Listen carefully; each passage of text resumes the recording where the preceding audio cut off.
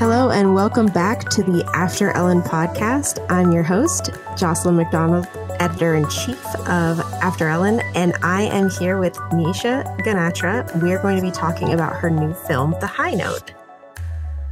The High Note is a new movie that stars Tracee Ellis Ross and Dakota Fanning, and Dakota Johnson. Wow, thank you. I love that. Everybody does that. It's really funny. I feel like my special power is recognizing celebrity faces, so I've never been more embarrassed than I am in this moment. Oh, really? That's like the opposite of my special power. I will be talking to a full-on celebrity, have zero idea who I'm talking to, and then my friends around me will start acting weird. And then I'll know I must be talking to a celebrity because everyone around me is acting really weird. And then after they walk away, I'll go, "Are you?"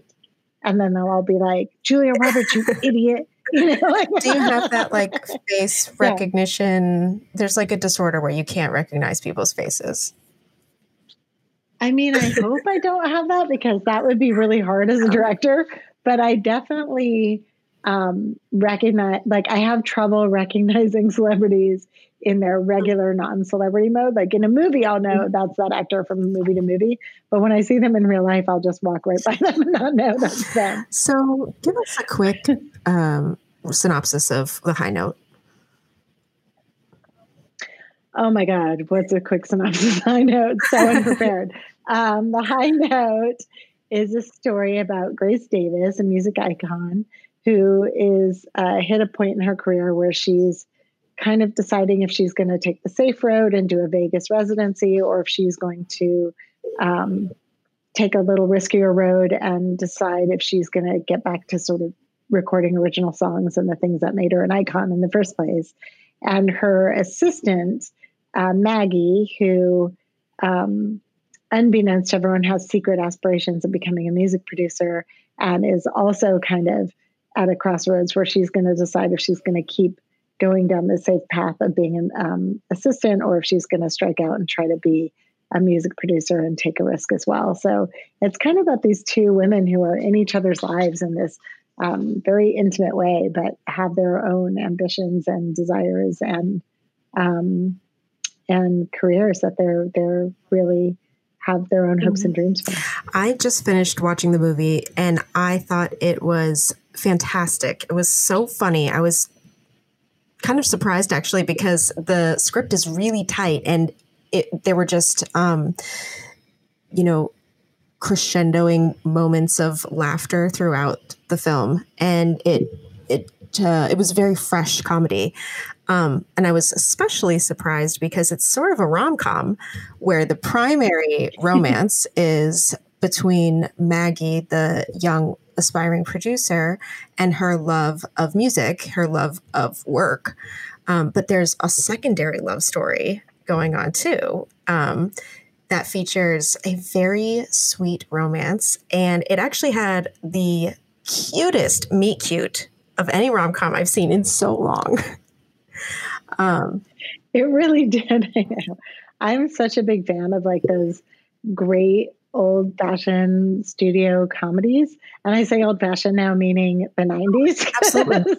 Because they used to make these great studio rom-coms and then they just stopped making them. And I don't know why. I was like, what happened to all those, really fun movies with female leads that like, where did Julia Stiles' career go? Where are all these movies that we would just leave the theater feeling happy and like fun and like we laughed at Hugh Grant and we had fun, like there was all this sort of this uplifting, joyful feeling we would get from watching these studio comedies. Absolutely. And it just felt like they weren't making them anymore. So I was really psyched when I read the script. I was like, oh my God, this is like a big Hollywood comedy and I love it. Yeah, I actually have a rom-com club with my family where we watch rom-coms together and we love rom-coms. But you're exactly right. Like there was like a golden age between When Harry Met Sally and You've Got Mail and definitely a few later into the aughts. There's like a few standouts in the aughts,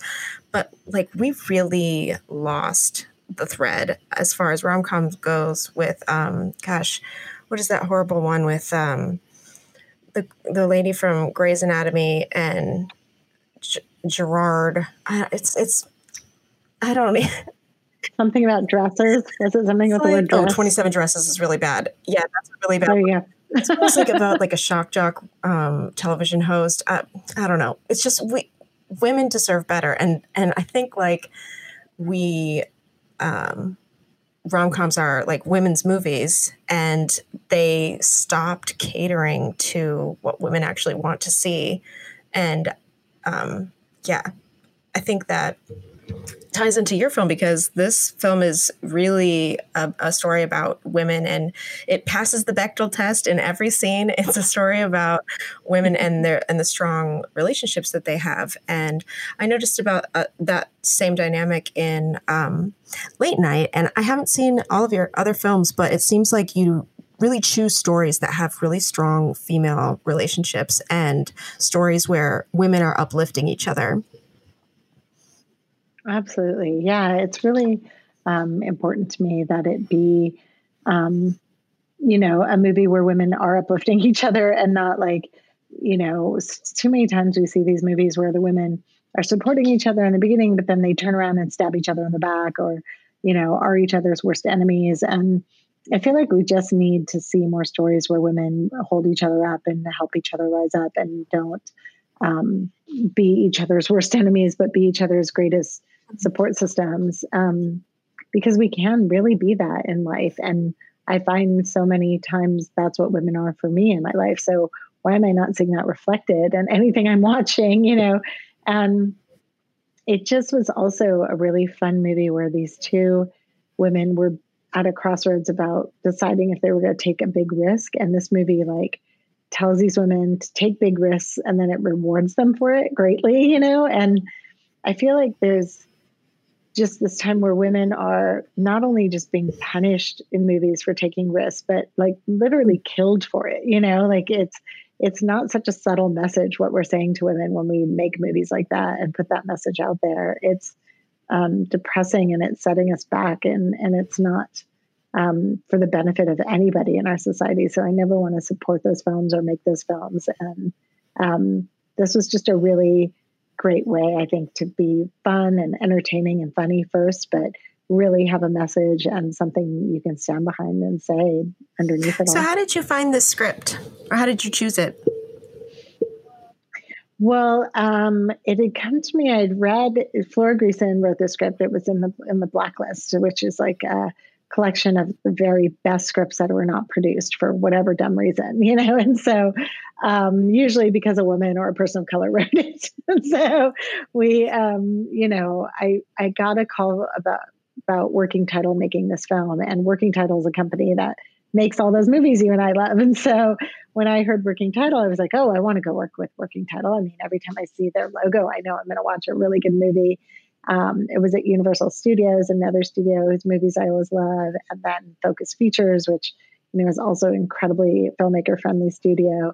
So when I read it, it just was such a page turner, and it was so smart and funny, and the music just came alive on the page, and I really just wanted to make this movie. And then I realized it's a studio film, and I'm never going to be allowed to make a studio film. But it was really interesting because it was a female producer who brought me in to interview, and I, gave her my take on the movie, and she really liked it. And then she helped me figure out how to convince the studio executives to let me direct it. And then it was really great timing because it was right after Sundance, and Late Night made a huge impression at Sundance. And so right when that happened, it really solidified my getting the job to direct this movie. So it was really easy. I just had to have the biggest sale at Sundance. No big deal. And then I got this opportunity. So for people super easy.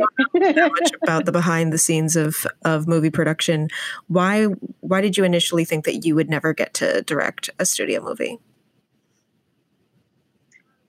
I think I never initially thought that. I went into directing thinking I could make those movies that I love in the studio films, but then no women do, I think the studios hire like one or two women a year, if that, to direct a studio film. And you just kind of I didn't even realize I'd closed that door on my own head. It just sort of was one of the things that I thought, oh, wow, I didn't even notice when I stopped thinking of that path as an option for myself, you know?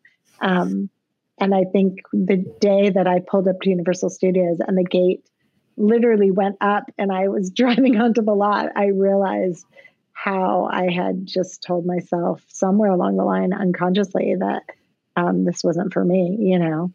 And so that was the most upsetting thing to realize, was that I had closed that door on my own opportunities in my own head unknowingly and unconsciously. Yeah, that is crucial. So you had mentioned one of the things about the script was that the music really came alive right off the page. And I think that one of the things that is the best aspect of this film is the music, the writing, the lyrics are really tight, and the songs are all catchy. I could hear any of them being like things that I sing in the shower. So one of the things that made me think about is that as you're directing a film that's about being a music producer, I mean, are you a musician? I am not a musician. No, I think I'm a big music lover and a big music fan. And I think, you know, I have pretty commercial tastes in music. So it was a good skill to have when I was listening to all the demos. I could kind of hear what was going to be a hit on the radio and what I felt like I would be singing along to. And it turns out that's kind of, you know, the most common thing, I think. So it sometimes really serves you to have super commercial taste. But yeah, it was just such a dream. Like, you'd look at who was submitting these demos, and, you know, Corinne Bailey Rae wrote an original song for the movie that I'm so thankful she let us have, because she could have sang that herself and it would be a huge hit on the radio. Sarah Aarons, who's written every sort of hit song you hear on the radio, she gave me her demos, and I remember calling her and she said, "Which one did you like?" And I said, "All of them." And I really put all of them in the movie. I mean, she gave me a demo for track 8, which is the song David sings in the demo in the recording studio. Her demo was for Love Myself, which became the big song that was released for our soundtrack first. And she even wrote Like I Do, which originally was a song I think she wrote for Tracee Ellis Ross's character. And then I decided to give that song to Kelvin Harrison Jr.'s character and then turn it into a duet for later in the movie. So it was just a really fun process of like picking songs, producing the songs, working with this incredible team to really like make this music album, and then make the movie go along with that music album and teach those actors how to sing those songs and play those instruments. It was quite the undertaking that I did not foresee. Yeah. Well, it definitely came across as very natural. It definitely seemed like the production of the production was authentic. Oh my gosh, did you see that cat hair just fly by the I have a long-haired cat. Yeah, he's furry. Anyway, yeah, so talk to me a little bit more about that. You talked about the actors singing and playing these instruments. How did you cultivate the chemistry between these actors, and how'd you bring this out of them? Well, the music for sure helped like set the mood. And, you know, I had these A-list people. I had Linda Cohen as our music supervisor, Rodney Jerkins, the legendary Rodney Jerkins was our music producer. Mike Knobloch and Natalie Hayden from Universal Music were sort of overseeing and helping us. And then they brought like these incredible songwriters in. So once I kind of figured out this is the songwriter and her demos are going to be Maggie's sound. And then we would also just have the actors go into the studio. They said they felt like it was American Idol and that they were battling for songs, because we'd have them demo it and then we'd say, well, this song sounds better in this person's voice and this one sounds better in that voice. So if two of them really liked a song, they'd kind of have to go battle it out for who got the song. And I didn't realize how it felt to them because we would just get the tracks and listen and go, oh, this should go to this character or that. But they were on the other end going, oh, no, I wanted that song and it went to this person, So it was really fun in the sense that it gave them a crash course in what it's like to be a recording artist and how little control you have and what happens to your music in this way. And then I had these rehearsals where I really worked on their emotional relationships and arcs with each other, because I think, especially with Maggie and Grace, with Dakota Johnson and Tracee Ellis Ross, we've seen the assistant diva relationship before, and we've seen it done really well in Devil Wears Prada. So I didn't want to sort of copy that. I thought this was written differently. And what's interesting to me is the intimacy involved with assistants and the star. Like if you look at really closely at red carpet photos of Beyonce, you'll always see her assistant right there in the background, like holding her shit or fixing her dress or combing her hair or something. And I was like, who is this person? What is that relationship? Like that is fascinating to me, because I think what I learned was the bigger a celebrity you become, what I learned was the bigger celebrity you become, the smaller your circle gets, right? So the bigger celebrity you become, the more lonely your life gets in a way. Yeah, how can you have friends? The circle of people who are allowed in, they get smaller and smaller. And this assistant who would normally just be doing certain tasks gets this unprecedented access to your life, right? And they're there during your most lonely. They're there at the earliest in the morning. They're there late at night. They listen to you ramble. They're there when you're drunk. They're there when you're sober. Like they can gain access to your innermost secrets in a way that I think I didn't really think about before. Like the celebrity is on guard all the time because so many people want something from them. But this assistant can't get anything from them. It's their job to literally just do what the celebrity wants. And so they get this sort of, are they friends? Are they not friends? Like someone's paying the other, so it doesn't feel like a real friendship. There's a definite power imbalance. And yet this person might be their only friend in the world in a weird way. And that to me was really unique and interesting between their relationship.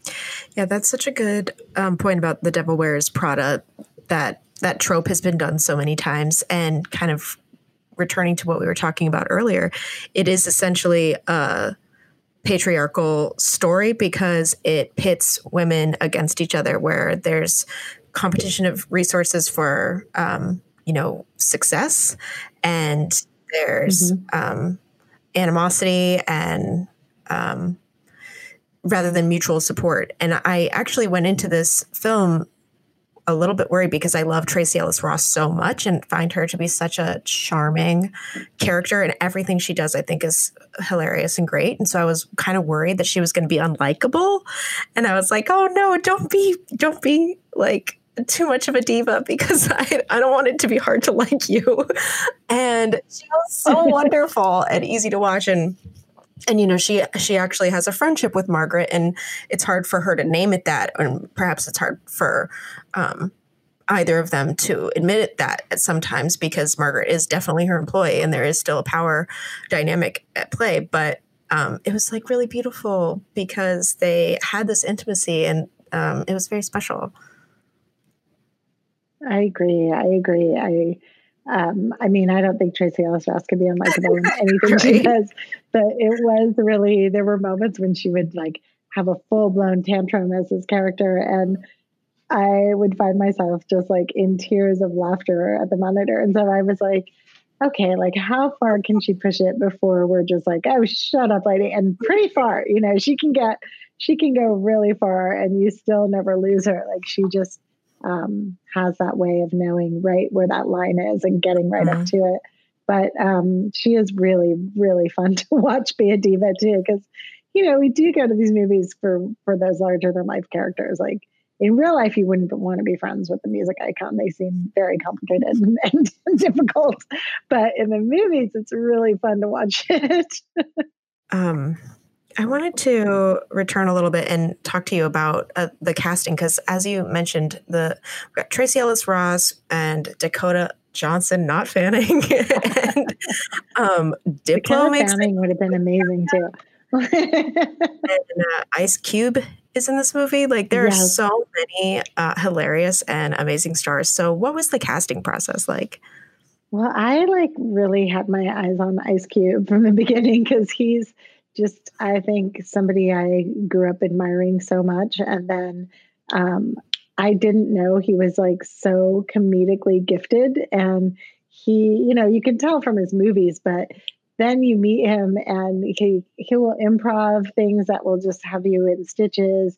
He will just bring so much more to it. And I thought this movie, I was such a fan of Notting Hill. And one thing about Notting Hill was it was so difficult to really pull off and such an accomplishment to convince people that this person's the biggest movie star in the world, right?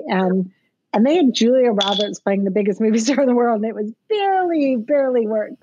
So I was like, how am I going to really convince people that Grace Davis is the biggest music star in the world? And I really felt like the more musicians like Diplo is in there, as you said, and Ice Cube, and the more music industry people and musicians that were there, the more it was going to feel authentic and true, and the world of it was really going to come alive. And so for many reasons, I had my eyes on Ice Cube and was so beyond thrilled when he said yes. And also, would like screenshot my phone when Cube would be calling me, and like just kind of have these moments of like, I've made it. This is my life. Talking to Ice Cube. Yeah, exactly. It's just so bananas that you're just like, wait, what's happening? And so, you just get those. And then June Diane Raphael, who brings a whole different type of comedy to the movie and is equally, riveting and hilarious in her take on the sort of like the pool girl. She sort of had the stake of being the female Kato Kalin. Like she was just like, what if she was just really lazy? And we realized as we were talking to each other that was pretty radical, because women aren't allowed to just be lazy in a movie. Like just lay around lazy, ambitionless. Like haven't seen it. You know what I mean? Like you don't get to do that. You have to be like secretly witty or secretly smart or secretly trying to achieve something. And she just didn't. She was just happy to wear the designer cast offs and just lay out by the pool. And it was really a hilarious take. So that was so fun to run with her on that one. And oh my God, who else? I feel like Mark Evan Jackson was so funny. He's always, I had worked with him on Brooklyn Nine-Nine, and he was so sharp. He can like take any dialogue and really make it sing and really have you just buckled over. So watching him and Cube sort of go through this improv rant of him trying to convince Tracee to come to Vegas was just pure joy. So I think that that storyline is really challenging because, the movie brings up and teases out a lot of the pressures on women after they've, hit 40 and are asked essentially to disappear from public life. And one option to continue to have a career if you're a celebrity singer is to go to Vegas and, like Celine Dion or Shania Twain, have a residency. And or like Gwen Stefani, or like it's like I feel like it's happening to younger and younger women. Yeah. And you're like, what's happening here? I know, next to like Taylor Swift will be like literally 29 and taking up residency. It's dark. And that is certainly an accomplishment if you want to like kick ass every night for years and entertain millions of people. That's a great trajectory to go down. But it kind of highlights the way that women really lose creative agency. And if you want to make something new, it's going to be really hard to start that over and to essentially, like you were saying, to take that risk of, if you're already that big of a name, you can't you can't just make an album that's, you know, your new shit. you can't just play around in the studio and be like, well, I'm obviously a genius songwriter, so let's see what I come up with. Exactly. Yeah. I don't know. It's such a weird thing about on that Vegas residency. I do have to say one of the most incredible moments that happened was when Tracee took me and Kelvin and Zoe and our producer and our writer all to Vegas to see her mom in concert. And we all like got to go to a Diana Ross concert and watch her just, you know, blow away this crowd. And I learned so much watching Tracee watch her mom sing. And then we all got to go backstage and, of course, meet Diana Ross, where we all just were too scared to say anything and just sat there in awe of her. And it was really, it's just one of those moments where you just think, what is my life right now? You know, like, like how did this happen? And this is amazing and awesome. And, but it really did show me like how hard Diana Ross works, you know, like she just works incredibly hard, is always sort of fine tuning and fixing. And her voice is incredible because of her dedication to keeping it clean, you know, and, yeah, you just realize that the people who are icons and superstars are for a reason, because they put in that extra obsessive effort to get there, you know? Oh yeah, absolutely. Yeah, and that really ties it back to the character of Maggie so well, because you know, having talent is incidental to being successful if you're not putting in the work. And with Maggie, she's obsessive about production, and you know, it comes out even when she's not producing. She has an encyclopedic knowledge of everyone who's ever written a song and who produced them and who they were fucking at the time. And this is the kind of love that I think is going to relate to a lot of young women more than the kind of love that's depicted in rom-coms, because so many of us are out here hustling and just trying to like make a career out of what we were all told we were supposed to do, what we love. And, you know, it's really hard to make a career of doing what you love for a lot of us. And so there's so many people who are finding ways to dedicate themselves just to be on all the time. Yeah, it's really, it is a lot. And yet everybody who, if you're doing the right thing, I think it doesn't feel like hard. You know, it feels like your passion and you're doing it because you are so excited by it. And you know what I mean? It is that thing. I really related to that character. Yeah. Because I'm the editor-in-chief of a lesbian website. Exactly. I get to talk to directors. I get to watch movies before they come out and talk to directors about who I like, am completely floored by and impressed by. I am living my dream so much, but it's like such a niche, such a strange market to corner. And it takes so much dedication, which I'm happy to put into it, because like I live for this shit. But yeah, that's why I was. No, it's exactly really, right. Like you are obviously doing what you're meant to be doing, because you are doing it at all hours of the night. It's like, you know, so late there right now, and you're just like smiling and cheery and happy to like, you know, do this. It's great. Oh yeah. Well, I mean, not for nothing, I might be like about to have my period or something, but I was like crying when I started the movie, because I was like, this movie is so good. And I actually get to like watch it and get paid to watch movies. Like, what is my life? Everything is so perfect. It's way better than like we working at the movie theater and watching movies for free.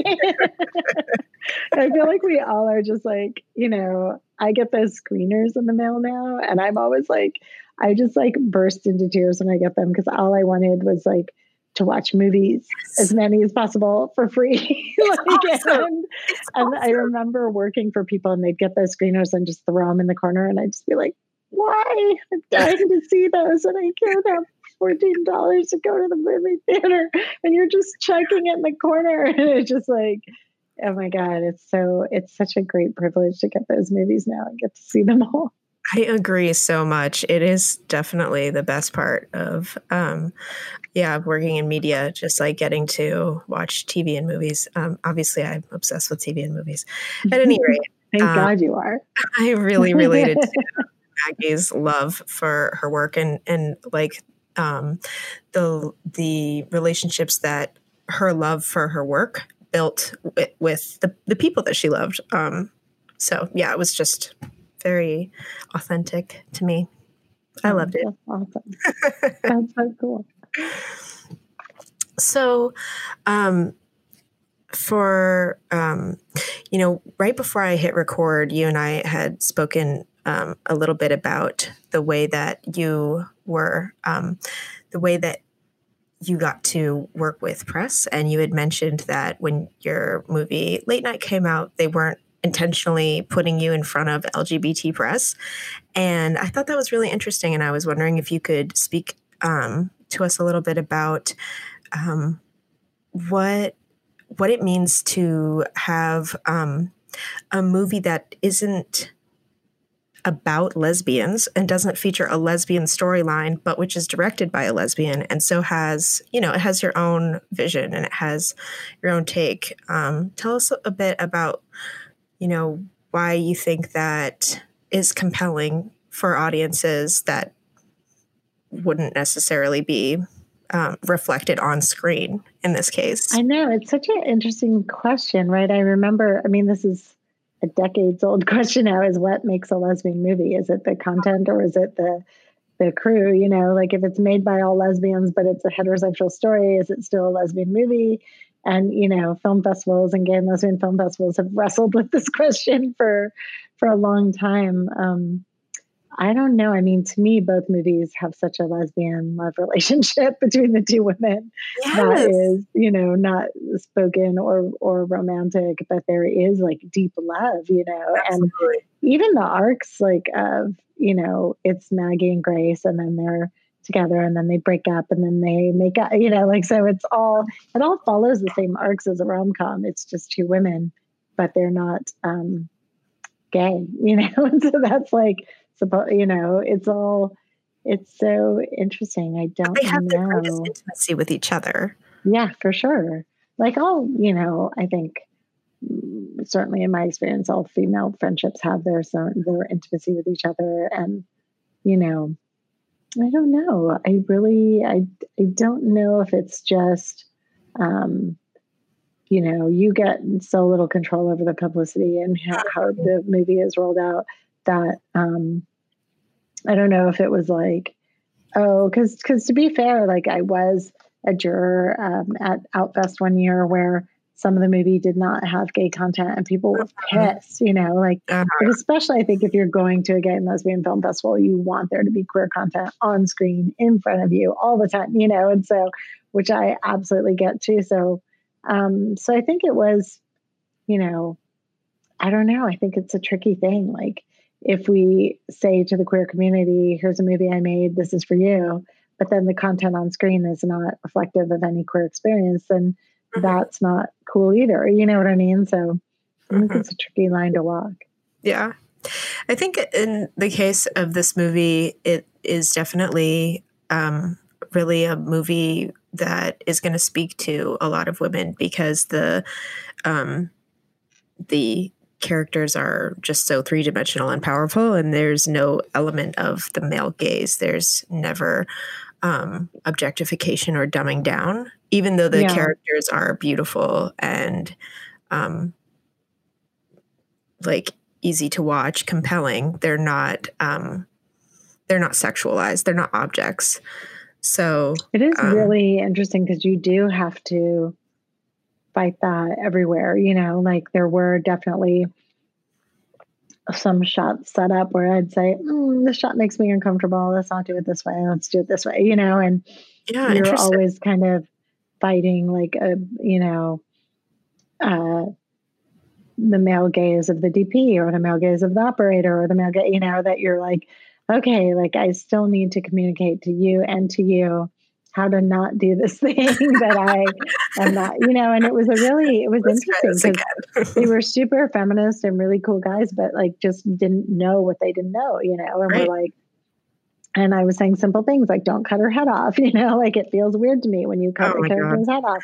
And they were like, oh yeah, okay. But, it just wasn't coming naturally because they're not thinking of those things, the way we were constantly. Yeah, that just, it brings it back so much to the question of what makes a lesbian or LGBT friendly movie, because when every shot is sort of reframed away from what we are used to seeing to this set of fresh eyes where you can watch a movie and you don't feel on guard for like surprise misogyny. You're not like, the misogyny is not lurking around the corner waiting to like steal your laugh. I know, it is a whole, I remember on Transparent, we wanted to shoot the sex scenes from the female gaze, and that was like, it was so hard, all the unlearning and relearning we had to do for that first season to be filmed that way. It was really, but yeah, you're right. Like, women were harmed in the making of this movie. Yeah. Just saying a lot. Yeah, it really is sadly saying a lot. Like, no misogyny is going to sneak up on you and disappoint you. That is also sadly saying a lot. Mm-hmm. Mm-hmm.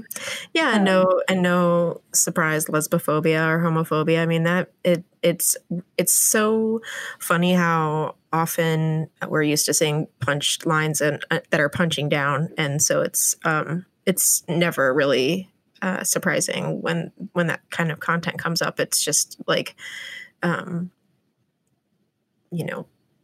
you're kind of used to the death by 1,000 cuts of popular media being not made for you. And so, yeah, I think that when we think about what is the unique gaze of a lesbian director, one of those things is telling stories that, exactly what you're saying, no women were harmed in the making of this. Definitely makes it fun to watch. They are texting me saying that Ashley is saying I have to do this other. Oh, time to wrap it up. Okay. I think so, but I want to keep talking to you, or maybe we could get back together again and talk more. Yeah. I'd love to talk to you about movies any day. This has been a great conversation. Awesome. I know. Well, thank you for the work you do and for this show and for keeping everybody informed and keeping us all together as a community in one place. It's not an easy undertaking. Well, I'm so excited to see how this movie launches. It's kind of weird times for a movie to come out. It is. Will people be able to stream it, or will they be going to theaters? No, we're not going to go to theaters. It feels irresponsible to go to theaters right now. It just feels like I don't want anybody to risk their life to see a movie as much as I love movies. But we're taking the virus very seriously, and I hope everybody does too. If you do want to see it on the big screen, there are drive-ins that are showing it, which is pretty awesome. That's but fantastic. Otherwise, stream it in the safety of your own home. But please don't watch it on a computer with computer speakers. Like, the music is so good, it deserves big speakers. So that is very true. At least try to watch it on a bigger format or with external speakers hooked up if you can. All right. Well, thank you so much, Nisha. Appreciate you. Thank you. Thanks, Justin. It's so good to talk to you. Bye. Bye. Thanks for listening to the After Ellen podcast. Give us a follow at After Ellen. Let us know how you think we're doing and what you want to hear on future episodes of the After Ellen podcast.